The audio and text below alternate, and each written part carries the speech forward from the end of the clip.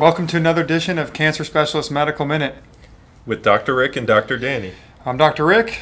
And I'm Dr. Danny, and we're excited to be back for another episode. And we have a special guest today, Dr. Ross.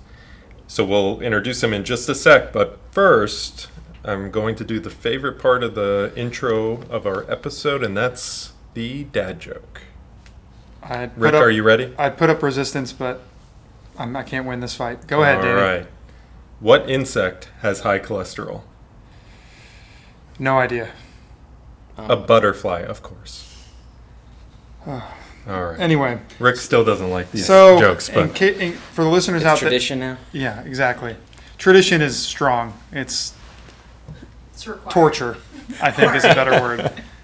It's Men's Health Week, and we wanted to talk about cancers that disproportionately affect men, some of their signs and symptoms, and maybe a way to stay one step ahead in getting the diagnosis. Yeah, when we say cancer in men, people think about prostate cancer or testicular cancers. But Dr. Rick, did you know that breast cancer can affect men too? In fact, I did. Did you know that esophageal cancer affects men more than women?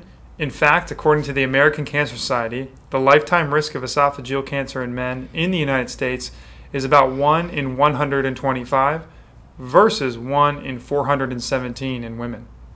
Look at you being the numbers guy, Dr. Rick. I thought I was the one that gave you the statistics.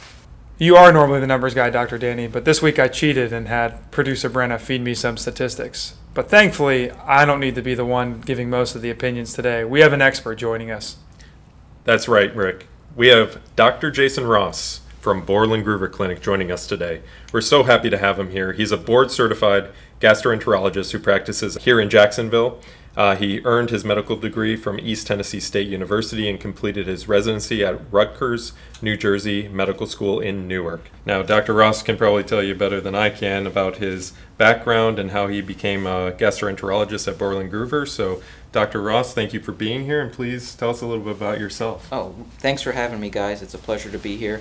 So I didn't take the traditional route to medicine. I was actually in dental school for a couple of years. I decided it wasn't for me. I wish I liked it. It's a great life, no call, but I wanted to do something different, and so went to med school and just enjoyed GI. You have best of both worlds. You get to clinic patients you can follow for a lifetime, and then you get to go play video games with gastroscopes and colonoscopes. So born in Jersey, moved to South Florida, then back to Memphis. So moved around a lot growing up, and then ended up down here, and parents live in South Florida and plan to they're 4 hours down south, and up here now, but plan to stay for good. I really enjoy living in Jacksonville. Well, we appreciate you being here locally, and obviously really appreciate you lending your expertise today. I think esophageal cancer, with my limited fact run given to me by producer Brenna, we need to bring up in men specifically. It's certainly not a cancer that gets as much publicity as prostate cancer, as breast cancer, as some of the other things that I think we see in TV, we see in shows and things like that. But Dr. Ross, can you kind of give us, and people listening, sort of maybe the 10,000-foot view of esophageal cancer, what you're seeing, what are things that men in particular may need to pay attention to? Sure. So, two types of esophageal cancers, two histologic types. You have the squamous cell and you have the adenocarcinoma. Adenocarcinoma is becoming much more prevalent because we do a much better job at detecting it.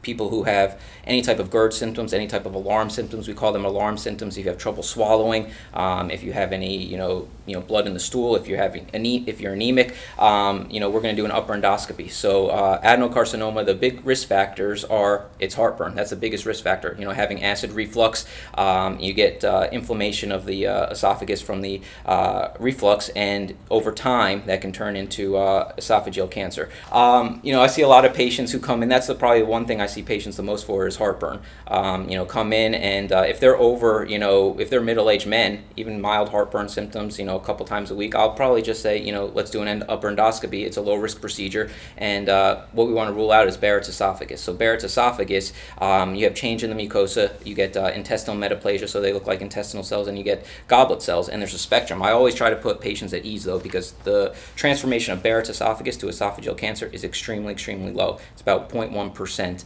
and there's a spectrum of Barrett's. You can have Barrett's without dysplasia, meaning the cells are changing, low-grade dysplasia, high-grade dysplasia, and all the way to cancer. So you kind of follow, I tell patients you follow it kind of like colon polyps.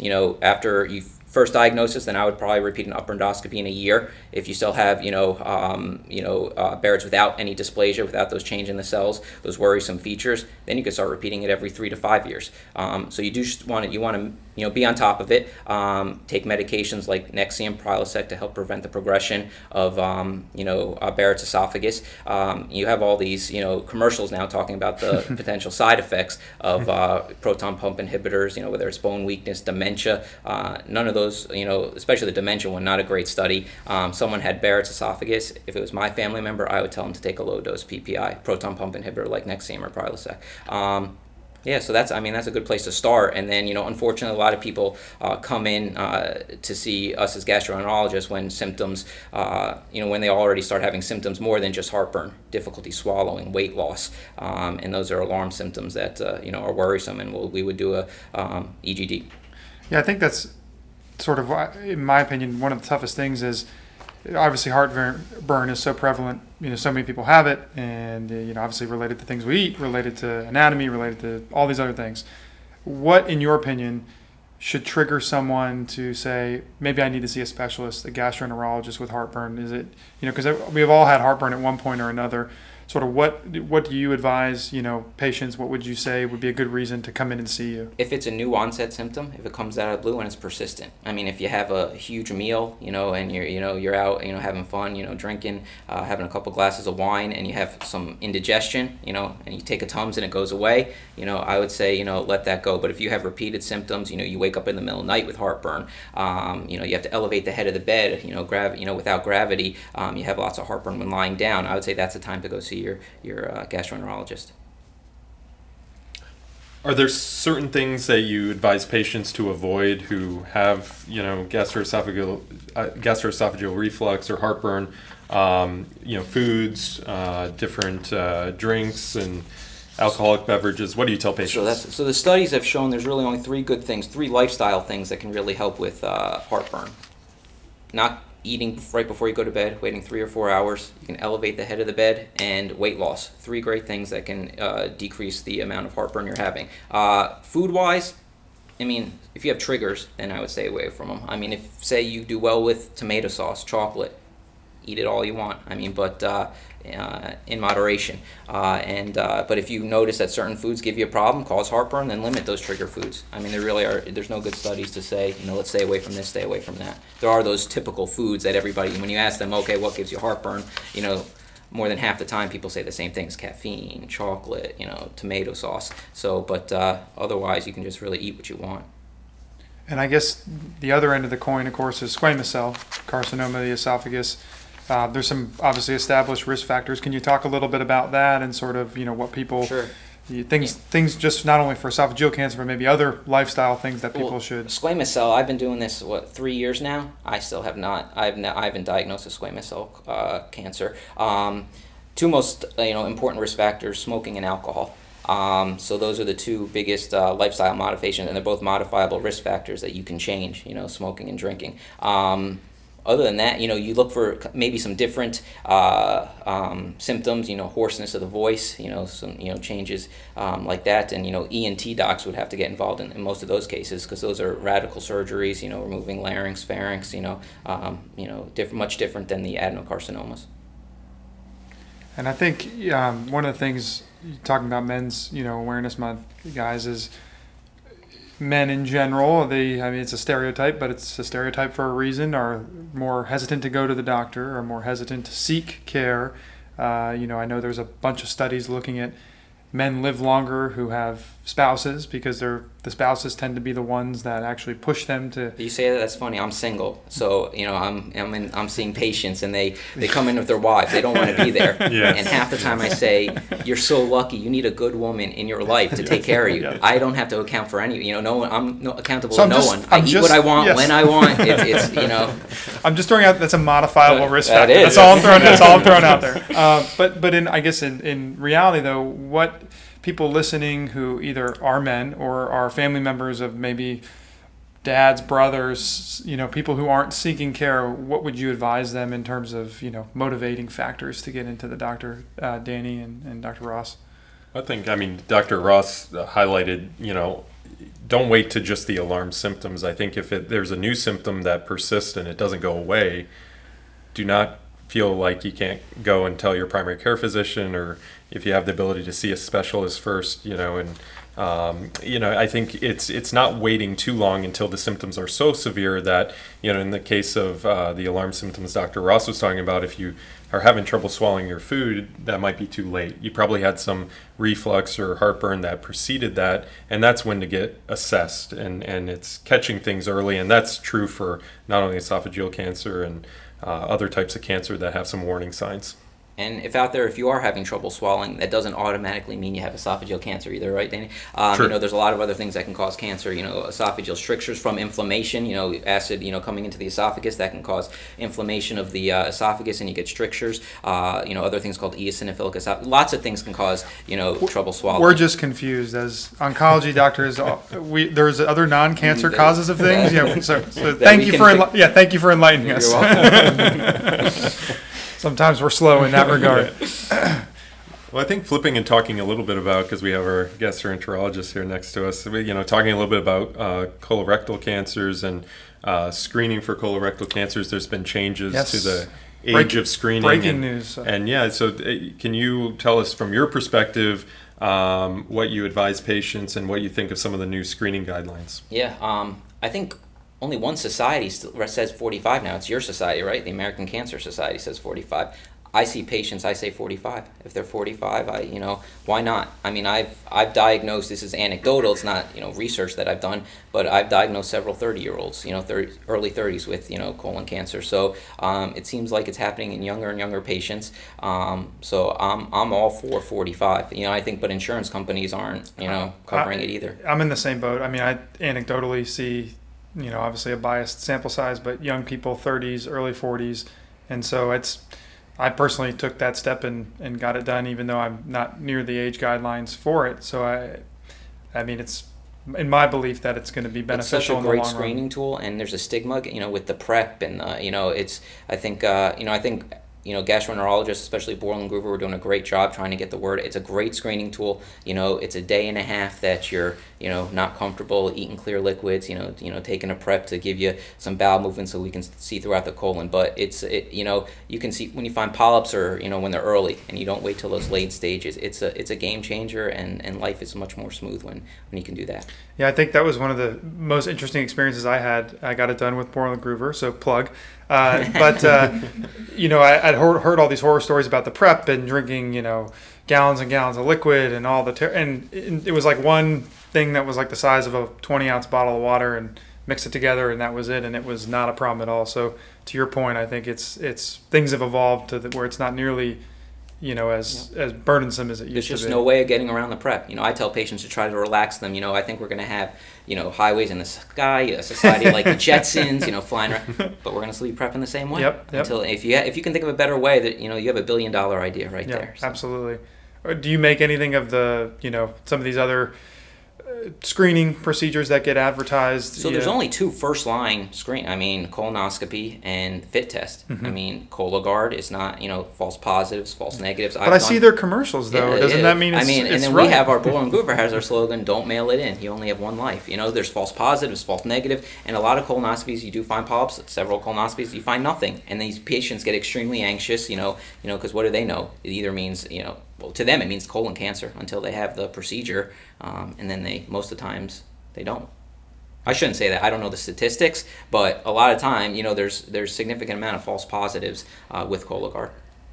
So, Dr. Ross, if we have a patient who undergoes colonoscopy and has a tumor, identified in the colon, and you biopsy it, and it unfortunately comes back as a malignancy, what are the steps you take? Usually those patients are coming to us, to get an opinion on their care, and we're needing to get several more steps done to work them up and understand what stage of cancer they have and the treatment recommendations.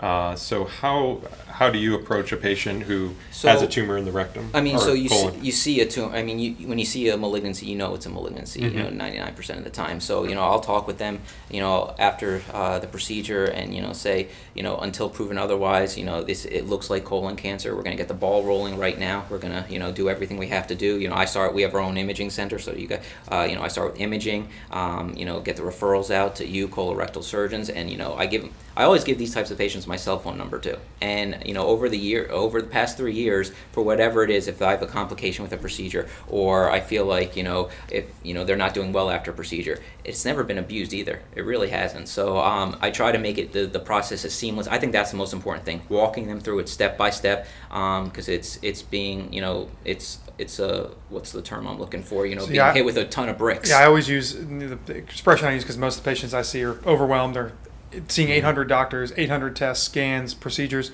It's drinking water from a fire hose. You're just doing everything you can to capture what you can, but it's getting hit with a ton of bricks. Yep. Non-ending. I think there are some clear steps we take. Dr. Ross identifies that there is a tumor that appears malignant, coming back as a cancer. Referring that patient to a surgeon next. Now, Dr. Ross talked about getting imaging because we have to stage a patient, understand, is this a localized tumor? Is it a tumor that's spread outside of the colon? And so then you take steps necessary to have that tumor removed, and that's usually with a general surgeon or colorectal surgeon.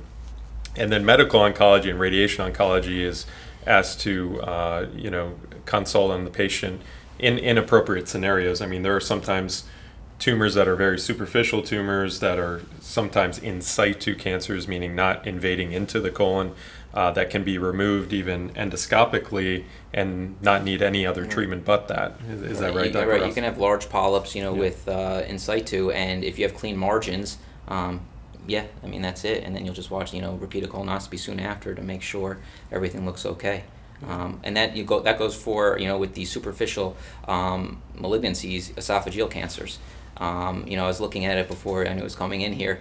The staging of you guys got it tough. I mean, the staging of esophageal is there's page after page of a TMN. Different depending on the histologies, grades, location. So, but if they're superficial, if they don't go through that muscularis propria, we have our advanced endoscopists who can do EMRs and ESDs. So endoscopic, taking the mucosa out or even going deeper and going into the submucosa to remove that tumor. And I think I'm sure some of the listeners who are maybe patients or, those not in the medical community can hear, really you got to listen to your provider, because going on Dr. Google and Googling esophageal cancer, you can run the spectrum of everything depending on the stage, like Dr. Danny was saying, going through imaging. So every case is very unique in the sense that you need to know exactly what you're dealing with that patient. So, one of the things I think we all run into is, well, I read about this, or this person I know who had this. And so you have to realize that not every situation is the same. So it's just, to go back to your point, is it's important that we do the staging workup appropriately and then make treatment recommendations based off of that. And what's the most common staging that you guys see? I mean, how early do you catch? Esophageal cancer, I think it's either really, really early or really, really late. You can come and see, with Barrett's, you have the Barrett, we talked about that, the Barrett's mucosa, and if you have any irregularities in the mucosa, any raised lesions, you're going to send them, over for resection, so that's, catch it early. But a lot of time, like Danny said, come in with dysphagia, weight loss, progressive dysphagia, especially if they start out with solids, then, goes to even liquids, they can't get liquids down, then you're looking at advanced. But it's usually, early or late in what I've seen. And what about with colon cancer? A lot of time, I've seen a mix. I mean, I don't know the statistics, but some of them have metastasized. Invaded. Local lymph nodes. Some of them are just local, and colon resection, and I think what we've seen. I mean, I think anecdotally in the clinic, you take a history and you ask patients, okay, when did you first notice for colon cancer, for rectal cancers? Patients oftentimes may see a little blood in their stool. And you ask the patient, when did that start? They might have difficulty passing stools. They might have pain when they go to the bathroom, potentially, if it's a lower lying tumor. So it sometimes correlates with when symptoms start, but every biology is different. Tumors that start in the colon, the rectum, the esophagus, everybody's different, like Dr. Rick said. So the pathology, the histology of the tumor may be aggressive in some cases, may be less aggressive in other cases. And so we see a variety. I mean, I think we see a variety of stages in medical oncology. And but symptom, when you actually take a good history, the symptoms are kind of telling. I've had patients that tell me they have had rectal bleeding for a year, and even without knowing more than that, you might, if there's a tumor there, suggest that it's going to be a higher stage just because the symptoms started a year ago. If the symptoms started 2 or 3 months ago, you might get luckier and it be a earlier stage, but that's not universal by any means. Well, I think the overarching theme is if you have symptoms, whether it's GERD or acid reflux for esophageal cancer, or if you see obviously rectal bleeding, or you're within the age group that meets for screening guidelines, that's the message. I think the take home is get screened in colon cancer's case, or in the case of acid reflux, go see a GI, gastroenterologist. Go see Dr. Ross. See me. And there's no screening guidelines for esophageal cancer. You're really not going to go have a diagnostic upper endoscopy. You're going to have symptoms, but we try to get the word out. I think everybody, oncologists, radiation oncologists, medical oncologists, us as gastroenterologists, when you're asymptomatic, that's the time to get a colonoscopy. That's why we tell everybody, whether you have a family history or not, whether you have a family history of polyps, whether you're having symptoms or not, colonoscopy, and at 45 now rather than 50. Yeah, and it also depends on race and how old you should be when you get your first colonoscopy as well. I think some people are afraid of the unknown. They don't want to go see their doctor because they're afraid of what might be found. And I guess my message out there really is, it's obviously a very scary time when you have these procedures and you don't know what's happening or you don't know what's going on. But you have to realize that by doing these things sooner rather than later, the odds of, if there, God forbid, is something they find, the odds that it's more readily treatable goes up. So I think that's, very important not to just brush things off because, you don't want to see a physician or seek care. Yeah. Any advanced procedures, different things you want to talk about? With esophageal cancer, what do you do for the next staging step is endoscopic ultrasound. So our advanced guys, that takes an additional year of training. They're going to stage it. Local, regional. Can do FNAs. Of lymph nodes, and that's and they can look at the different layers of the esophageal mucosa and see how deep it goes, and that gives us a really good idea what the next step is going to be, and that gives you information as a radiation oncologist and a medical oncologist what you're going to do next. So it's really a collaborative effort.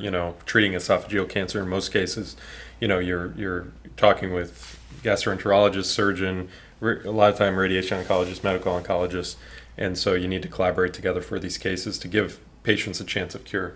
They've also changed the guidelines for surveillance. You can have more, adenomatous polyps and wait, or the same number and wait additional years. Okay. I think it's like 7 to 10 years if you have 1 to 2, adenomatous polyps rather than 3 to 5. I'd have to look that up again because I still tell them I'm very conservative, sure. And still tell them 1 or 2 polyps, 3 years and 3 or more, 1 or 2, 5 years and 3 or more, 3 years. I see. So, Danny, for Men's Health Week, obviously we've hit on some gastrointestinal cancers with our illustrious guest, Dr. Ross. You know the vibes. But there's a lot of other cancers that obviously predominantly affect men only, including prostate and testicular cancer. Did you know, Danny, ready for a fact? I'm ready. Are you sitting down? Yeah, I'm always sitting. Fair. Did you know that 1 in 8 men will be diagnosed with prostate cancer? I did not know that, Rick. Did you look that statistic up yourself? If by looked up you mean reading a document in front of me that you provided, then I looked it up all right. Just trying to give you some credit. So these pauses are because I'm reading this for the first time. Yeah. No, but I think I even said it early this time. I was so on top of it. so. Prostate cancer is also a cancer that we do have a screening tool for. It's very different than colorectal cancer or esophageal cancer in that it's not a procedure, but actually a blood test. And we probably at some point will have a whole episode devoted to prostate cancer and talk more about it with PSA screening. There's been changes to recommendations over the years, but I think the bottom line is if you're a man and you're of that age, it is important that you discuss the pros and cons of getting a PSA done with your doctor.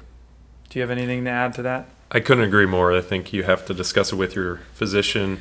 Men who have a family history of prostate cancer are at higher risk. African American males are at higher risk and also at higher risk of having a more aggressive phenotype. I think that PSA is a good screening measure for selected individuals. I think also seeing your primary care physician and considering digital rectal exams, which can detect potentially an early lesion on the prostate detected by, feeling an abnormal growth. And so these are things that are easily attainable in your primary care physician's office. And, PSA screening has been a little controversial in terms of its utility in diagnosing prostate cancer and leading to better outcomes, because we like to screen and lead to better outcomes in terms of curing patients and helping patients live longer. I think the one thing that it stands out, as a medical oncologist, is that if we don't screen patients with PSAs, that there are more chances of patients being diagnosed at a late stage. And so, having that conversation with your doctor is very important. And just real quick, some signs to look out for in terms of things that may indicate your prostate is either enlarged. Does not necessarily mean prostate cancer, but things to be aware of and make sure you bring up with your doctor. So trouble urinating, if you feel like you have to really force a urination when you go to the restroom, if you see blood in your urine, if you have any unexplained weight loss or unexplained bone pain, those are important things to make sure that you make your doctor aware of. Definitely, and those are, those symptoms that Rick's talking about are lower urinary tract symptoms. So it could be you're going much more frequently, waking up at night, you're having difficulty urinating, or even incompletely, emptying your bladder, where you have the urge to go, but you don't feel like you can get everything out. And these are things to just discuss with your doctor. Again, not to alarm any patient that these are definite signs of cancer, but need to be discussed further and undergo the appropriate workup. So speaking of cancers that affect men only and affect male body parts, is testicular cancer. Danny, can you tell us a little bit about some of the signs or symptoms that men should be on the lookout for in terms of testicular cancer? Yes, Rick. The symptoms to look out for primarily is detecting a lump or a growth on your testicle, and the lump can be painful or it can be painless. And it oftentimes feels harder consistency than the normal testicle. Any kind of growth over a period of time, whether that's weeks or months, is concerning. But really, if you're detecting any growth on your testicle, anything that feels different than the normal testicle, you should see your primary care physician. Ultimately, probably would be referred for ultrasound and potentially seeing a urologist.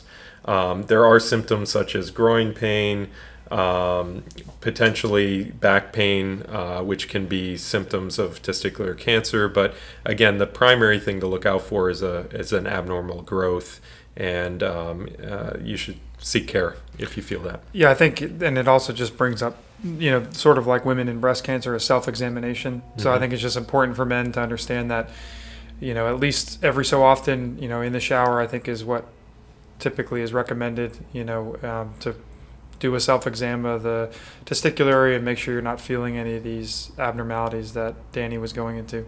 Yeah, and Testicular cancer has a extremely high cure rate. We're talking cure rates of approximately 95%. Of course, that differs a little bit with staging, differs a little bit with what type of testicular cancer we're talking about. But, the fact is that a majority of males who are diagnosed with testicular cancer are cured. There is very standard treatment for testicular cancer. It hasn't changed for over 30 years, really. There are different techniques, different little adjustments made with treatment, but these are treatments that are available to patients in clinic setting. And again, just discussing with your doctor more about any of these alarming symptoms to get evaluated soon, and that's it. Yeah, and just for frame of reference, compared to prostate cancer, prostate cancer is much more common than testicular cancer. I think I said 1 in 8 was the number that I did actually know, despite what producer Brenna thinks, was the rate for prostate cancer in men, and then that rate in testicular cancer comparatively is 1 in 270. So Right. It's not uncommon, but it's certainly not as common as prostate cancer. So how about Tebow? Signing with Oh, the yeah, Jags? the Jags. Yeah, it's How you feeling about that? fan favorite back in town. I think You thrilled? it'll put butts in the seats for sure. Yeah. I hope he does well and gets a chance to play. And like I said, I think it's the Jaguars finally have lots of positive momentum behind them, which is I think they've been unfortunately lacking in the recent history. So I'm excited to see what Urban and everyone else can do. It's going to be hopefully at least, even if they're not winning this early on with Trevor Lawrence and Urban and everyone, I hope they're fun to watch.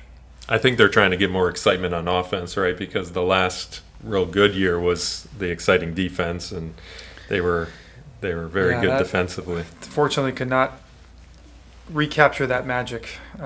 But no, that was a fun year. That was the year that they lost the AFC Championship to the Patriots in New England. Oh, right? that was a really well played setup. Yes. Thank you. Thanks. Wow, interesting. So, Not to bring up the Patriots again. yeah, but I this is like know. every other Boston sports fan I know. They won't shut up about their teams, Yes. and literally no That's one cares. what we do. And My parents care. And I apologize, Brenna's parents, for what I'm about to say, but I'm really tired of massholes. I mean, Whoa! they're basically all over the country, and they infiltrate these nice towns that were Yes. doing fine, and then they come in with their Dunkin' Donuts and just He says as absolutely, he sips on the Dunkin' Donuts. Yeah, we just finished a really big Dunkin' Donuts coffee. absolutely just rude and obnoxious, and won't shut up about Larry Bird and Tom Brady. Well, used to Well, talk I about don't Tom want Brady to anymore. talk about Tom Brady. I've read some I do recent wanna articles talk about. Mac Jones. Yeah, that was interesting. So Tom Brady leaves the Patriots and wins a Super Bowl right away. It's almost like Belichick, was he overrated? I don't know. I don't know why you're That's a saying hot such hurtful things. hot take I got for you right there, producer Brenna. So, yeah, shout out to all the massholes out there. Well, I actually just got me and my. I'll put this in the episode when he gets the gift. But I just got him and tickets to see the Pats play the Jags in Gillette. Amazing. On, January 2nd, so that's his Father's Day gift. So That's awesome. That's it's amazing. gonna be cold. Yeah, Be I was going to bitter- say, bitter so cold. you're traveling from the warmer city to the one that'll be under To snow. Stand in freezing Yeah. cold Okay. weather. Okay.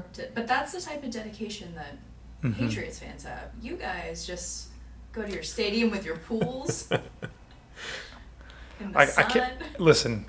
The Patriots have been around for a lot longer than the Jaguars have, so that's an unfair. You have generational fandom. You know, Insanity. your dad, I'm sure his parents, Oh, and, yeah. and everyone else passing that down. Whereas the Jaguars, we have to be the beginning of that generational pass down. So Already starting on my sets of nieces and nephews. Got their jerseys, actually. Hold on. What week is that? That's a late week Yeah, game. it's like... there 15, they are. 16. Look at them. We don't want to talk about the Brady. All but right, you know all what? right, all right. By the time he retires and they really get football, it'll have been a good purchase. But I think it's going to be an exciting season. I'm looking forward to it. There are a lot of teams with some interesting talent on it.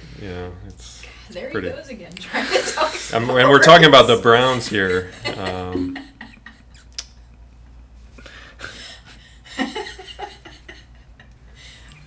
We need to start videoing.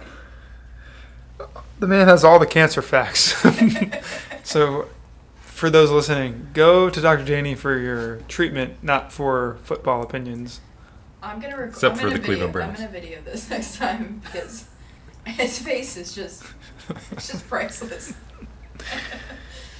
This is our segue. It's NBA playoff time. It is. Are you catching those playing games? Oh my goodness! Dr. Rick? This is like Christmas to me. My wife is. This is her least favorite time of the year. She's a football fan, but not a basketball fan. So I knew basically, I liked her. my basketball watching is she passes out and goes to sleep late at night, and then I stay up way too late watching all the games. Turn on some TNT, a little bit of. Oh yeah, no, it's. We're recording this right after almost all the playing games have been completed, and I think that Warriors-Lakers game was pretty epic. Epic game. I was, not that I have anything invested in the Lakers or Golden State. I think I heard you might have gambled a little bit on. Yeah. LeBron fan just because Cleveland, native, but not a Lakers fan. But that game, Warriors ahead all the way. LeBron for the win at the end, just unbelievable. With one eye, he certainly sold that eye poke. He sold it. Yeah. He said he was looking at 3 rims, I think 3 rims. You know what I've always love, and as a Heat fan, obviously I love LeBron, and I will root for LeBron. But man, that guy really amps up when he has an injury and makes things dramatic.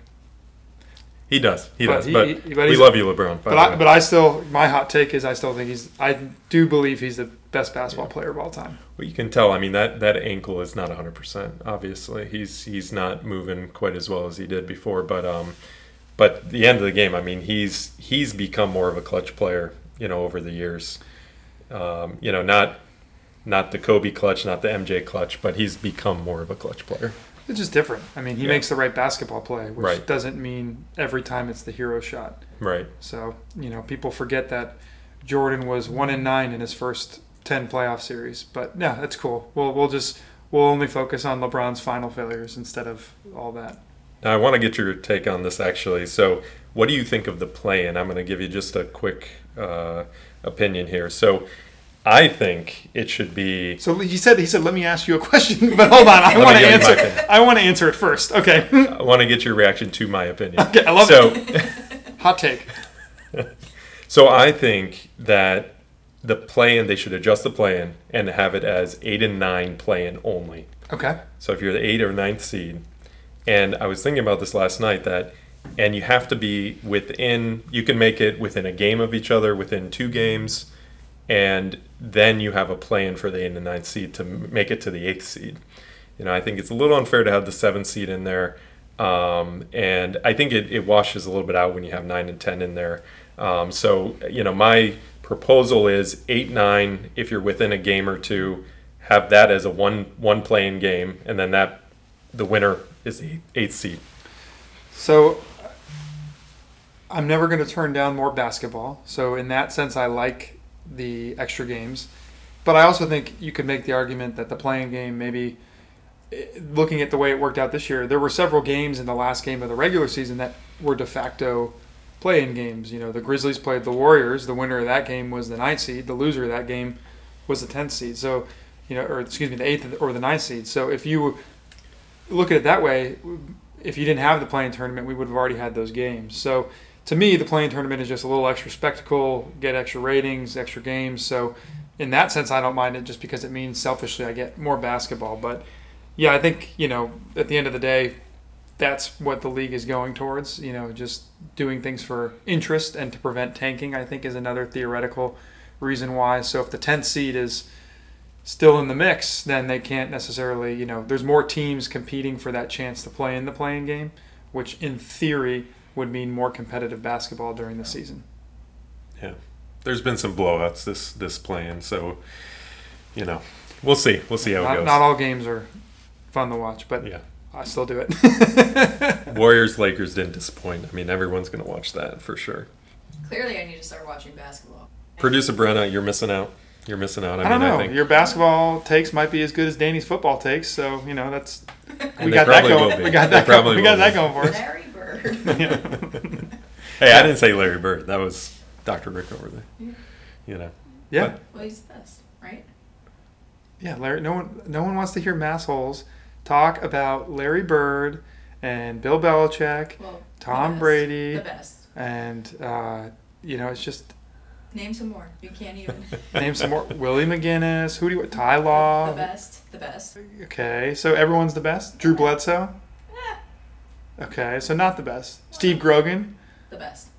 Okay, right. I forgot. Massholes. Jeez, the worst. The worst. People hate on. I got a little rant here. Little soapbox here So from people Dr. hate. Rick. First of all, people hate on Miami fans, and as someone who originally grew up in South Florida, and most of my pro team allegiances are in South Florida, it's kind of a joke if you ask me that they get all this ridicule. There was obviously all this talking heads. Oh, the Heat fans, they left the game early when they were down 10 with 2 minutes to go or 1 minute to go, and then they ended up winning. It's like, listen, I could show you just as many examples of Boston Garden fans leaving the game early, of Patriots fans leaving early. And so, it's that part of it to me is an absolute joke. I think the Heat in their 34 years of existence have developed a fan base unlike any other in the league over the last 30 years without the long-standing tradition of the Celtics won a bunch of titles back in like the 50s when there was like 20 people in the league. 60s. Okay, cool. The 70s. Some in the 70s. Shout out Bill Russell. Yeah, exactly. So it's not that big accomplishment. You had like 6 other teams you were playing against. Just going to throw that out there. But Boston fans are. It's just I feel like we're a different breed. You know what I mean? You are. You're this ugly breed. No one wants it. No one likes it. You're the runt to the litter. No, we're not. You come out drinking Dunkin' Donuts. That's all right. That part I like. Yeah, we're dedicated no matter what, except Super Bowl 51, which I'll give you that. I mean, Yeah, last time I checked, there was a lot of people they leaving. everybody left. So my But point. you know who didn't stop watching? Yeah, no, I'm listen, and I'm just saying it's very easy for people to throw rocks in a glass house. That's all I'm gonna say. Fair.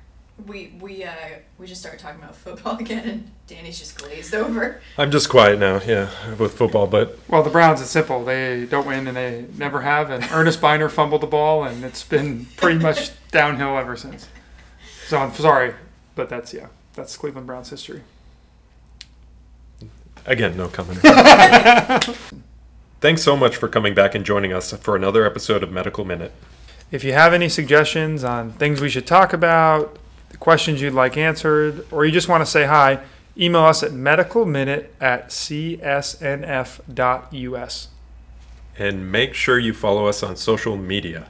Search Cancer Specialists of North Florida on Facebook and _CSNF on Twitter and Instagram, and soon to be TikTok. And just for the listeners out there, Danny thought TikTok was Photoshop for videos, so I'll just leave that there.